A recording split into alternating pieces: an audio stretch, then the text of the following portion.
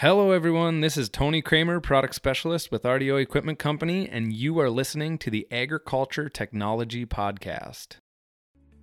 Every day there are phenomenal advancements being made in the field of agriculture technology.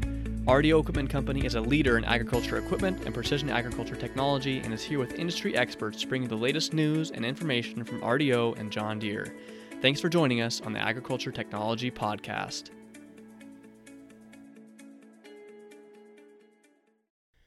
Welcome back to another episode of the podcast. This is episode number 83, and today we are going to be continuing our conversation with Jake Maurer about the Land Lab at North Dakota State College of Science. Before we dive into the show, please take a moment to subscribe to this podcast if you haven't already.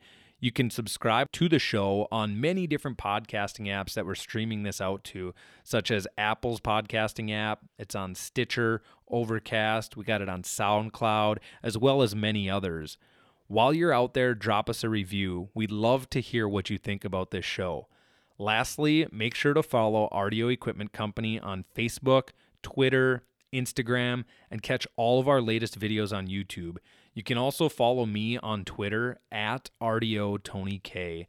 In our last episode, we were talking about working with the college and the students at the Land Lab and conducting some field trials. Last time we ended by saying that not everything went according to plan, but there is a lot of things that turned out great. What did all of the field trials, whether they went according to plan or not, show in the data that we collected? Well, because we had every single piece of equipment logging the data, or logging every single point, whether it's a downforce or whether it's a measurement of speed or whatever it was, because we have all of that, we are able to kind of go back and try to tell the story or piece together the story. I flew the field a number of times with our fixed-wing Centera PHX platform. I have my near-infrared data. I have my NDVI, true NDVI data. I have, every single piece that we would want and need to kind of go back and bring that whole thing full circle, the whole, start small and scale up to big data. And the things, the quick things that we kind of noted was that, if you put two different varieties of wheat out in the field, you can kind of pick that out pretty well. If you put a planter and you increase in rate or increase in speed from 4 miles an hour to 12, there isn't a terribly large agronomic difference that we see. And we didn't see it in the yield data either. I mean, we didn't exactly see these bright red or green streaks going across the field that you would pretty much expect. Now, those are just visual things, and I think as we get into a lot of the mathematics that we'll hopefully be working with the students to determine, and they'll be the ones providing the answers and the true output of all of those field trials. But really, I see a lot of great value in that we didn't see a lot of differences. Because now, instead of it being an agronomic field trial, it becomes an economic field trial. And of course, with my background being an economist by training and an agronomist by trade, it's kind of fun because now I can go back and manipulate the data set from a time savings platform standpoint. How quickly could we get this crop in? And those differences and those differences in speed and how timely we can be with our applications or with our planting or our field work, those make humongous impacts agronomically. And so I really think that the true value of what we learned from our field trials will be seen in years 2 and 3. And that's a really good point that you bring up, Jake, that talking about that we really didn't see a whole lot. So going back to the planter speed trial, we fully expected there to be a yield difference. We expected to see something affected in the yield, and we didn't. Surprisingly, we did not. We were out there again with a DB44 ExactEmerge planter, running it from 4 miles an hour all the way up to 12 miles an hour, and our yield data did not show an issue. We did not see statistically, we did not see a difference between the slower speeds to the faster speeds. So you start talking, like you said, putting your economist hat on, you think numbers, whether it be input or time savings or efficiency or productivity, there's so much more value to that than just merely a yield number, which is where we thought we would see, which is why we had planned that speed trial to really find out what that ExactEmerge planter is capable of. And much to our surprise, that ExactEmerge planter is capable of even more than what we expected. When John Deere released the ExactEmerge planter, they said planting capabilities up to 10 miles an hour, which it can. It can plant very well at 10 miles an hour. And we thought that once we hit that 8, 9, 10 miles an hour, once we went beyond that, we were expecting to see a yield decrease because of the placement of seed and everything like that. But again, it was really awesome to see there wasn't much of a difference.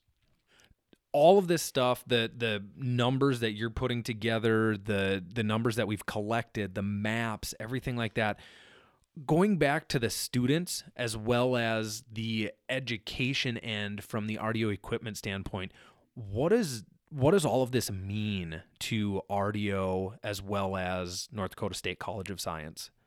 Right, and I even put that into the category of agriculture as a whole, or the equipment industry, or agronomists, or anybody.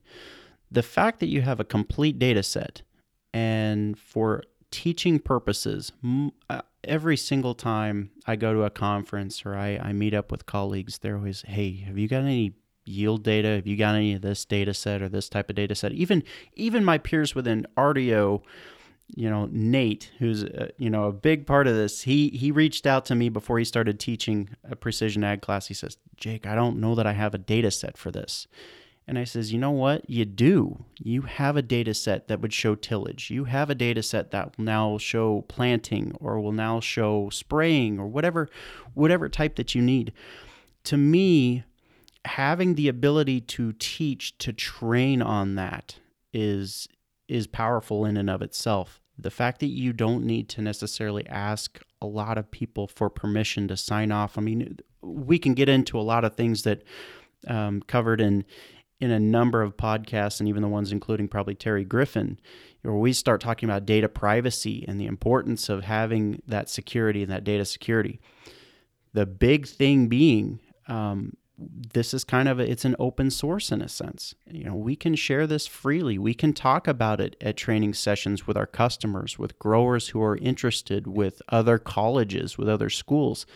And we now have a complete package that can be transferred back and forth. And I think the students don't even realize, they will realize it when they get out into the working world, when they start working with growers and they only have yield data to work with, or they only have planting data because they didn't have their header lifted to the right height and we didn't record anything. I mean, I've had a number of research projects that have been botched just because the header height, the platform height wasn't proper to collect the data set. And there will be a lot of successes, failures, frustrations that will come with that.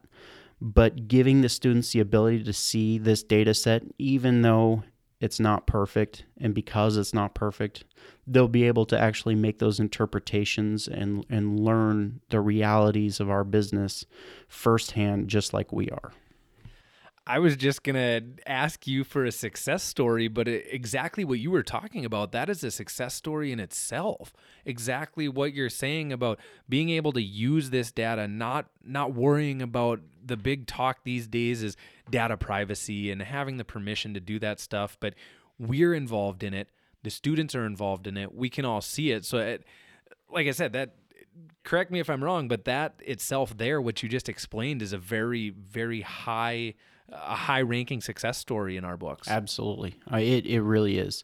The fact that we are able to be a collaborative partner, I think that's huge for us as a company. It's huge for the industry to be showing that kind of effort within education, because really, even though in education you're trying to train this new group of people who will enter the ag industry, there's always been this gap that's always been chalked up to on the job learning. And now we're hoping to bridge some of that gap, hoping to bring some of those realistic scenarios and bring it into the classroom in years 1 and 2 instead of in years 10 and 11, which would be after school has already taken place and you're just now getting started. So I think that those are humongous success stories that we don't even know the full extent. But the fact that we have real live scenarios for them to work on and to work with, I think that's going to pay dividends greatly for those students in their careers in the future. This has been a really fun year for both you and I, as well as the rest of the team. Bryce Nolan, Ben Hildy, Caleb Seeger, Aaron Bramer, product specialist team here in the Red River Valley, as well as other people within the RDO organization. We had a number of technicians out in the field kind of running some of the equipment, and our marketing team was out in the field. So it's really cool to see all of the involvement. We had a lot of fun. It was one heck of a learning year for us as far as planning, scheduling, and just everything that goes into truly farming. We got to learn firsthand. I know you come from a farming background. I come from a farming background. A number of our team members are also coming from a farming background. But to really get this piece of land, to really farm it ourselves and partner with the school, do you have any closing thoughts or really truly what this means to RDO equipment and the school and everybody involved? I like to think that this means the world to all groups involved. This has been a very special experience. We deal with small little things here and there. Oh, someone needed to pick this up from our ag retailer, or someone needs to mow, or someone needed to take care of this this weed that we didn't get cleaned up, or maybe we got it planted too late, or maybe we didn't get everything fertilized to the fullest extent. But when you look at it and you step back and you say, wow, we really accomplished something. We did something that there aren't very many cooperators that can kind of, stretch across the academic and industry skill sets or perspectives. I mean, it just doesn't happen. It takes a real commitment from both sides to say, I know that your style is different. I know that your goals are different, and be able to look beyond that and say, this is for a bigger thing. This is for a greater good. This year was clumsy. It was kind of dirty. We didn't know what we were getting into. We were farming a piece of ground that you have basically 2 days in the growing season that you can get the crop in and get it sprayed and about get it harvested, because we harvested in the rain. I mean, really, at the end of the day, we learned so much in one growing year and one growing season, from the conversations had on the front end to the actual field work to the analytics that are being done on the back end of this. And then now the education and the talking, the discussion, and we have a story to tell. I mean, there was no podcast to be had about this a year ago today. There was no, we weren't going to have a podcast on the Land Lab. There was nothing to talk about. And to go from there to now being able to fill a lot of voids of, I wish we knew this, or we wish we had this experience, or we wish we could have done this. I mean, the marketing has a terrific set of photos that we're going to be able to use. Communications team has a whole bunch of new collaborative partners that they can go to for stories, for ideas, for experiences. And these students have a real live working farm that they can go out there and learn from. And I think, to me, that's the ultimate success. That's really what it is. We cannot put a dollar value on the true meaning of what the Land Lab has been for us as a collaborator, and to our collaborative partners, as well as the entire school system at North Dakota State College of Science. You mentioned a year ago today, we did not have a podcast on the Land Lab. We weren't really sure what the Land Lab was going to look like. Go back. We were actually in the cab of the DB44, the 8370R, and the DB44 Exact-Emerge. Go back and listen to episode 66 of this podcast. We had Caleb Seeger in the cab running that planter. I was there recording some audio with him. That is the first, kind of the first realm in marketing this land lab with the RDO podcast. So go back, listen to that. Jake, year one, almost in the books. We got a little bit of calculations, a little bit of number stuff to do in the background to really finalize these numbers on these field trials. But in general, year one is in the books. Year two, we're really excited. We're looking forward to it. Going forward from here, where can people go? Who can they talk to if they want to learn more, if they want to follow along with what we're doing out there? If you want to learn more about what we've got going on, and for the most part, we kind of do it in real time. So the best way to keep up with us is on social media, especially through our Twitter feeds, mine being at RDO Jacob M. The NDSCS also has a Twitter feed at NDSCS_ag. Those are two great links if you want to keep up with us. From time to time, there will be stories in the RDO Equipment Company newsroom, if you want to check that out as well. And then from time to time, you'll also see some articles on precisionag.com that I'll write, kind of telling about my experiences or talking about the things that we've learned in the land lab. I just want to thank you, Jake, for sitting down with me today and recording this episode. It was a lot of fun that we had. Again, we could talk about this for hours, about the trials and tribulations we had out there. It was a unique year. It was a fun year, and I'm really looking forward to year number 2.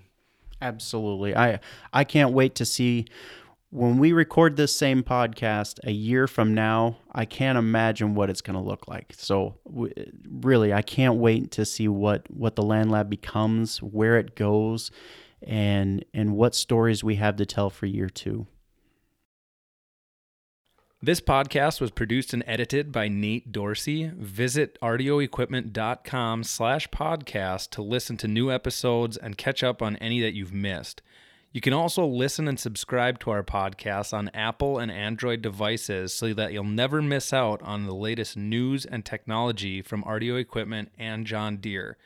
If you really like this podcast, please share it on Facebook, Twitter, LinkedIn, or any of the other social media platforms that you are using.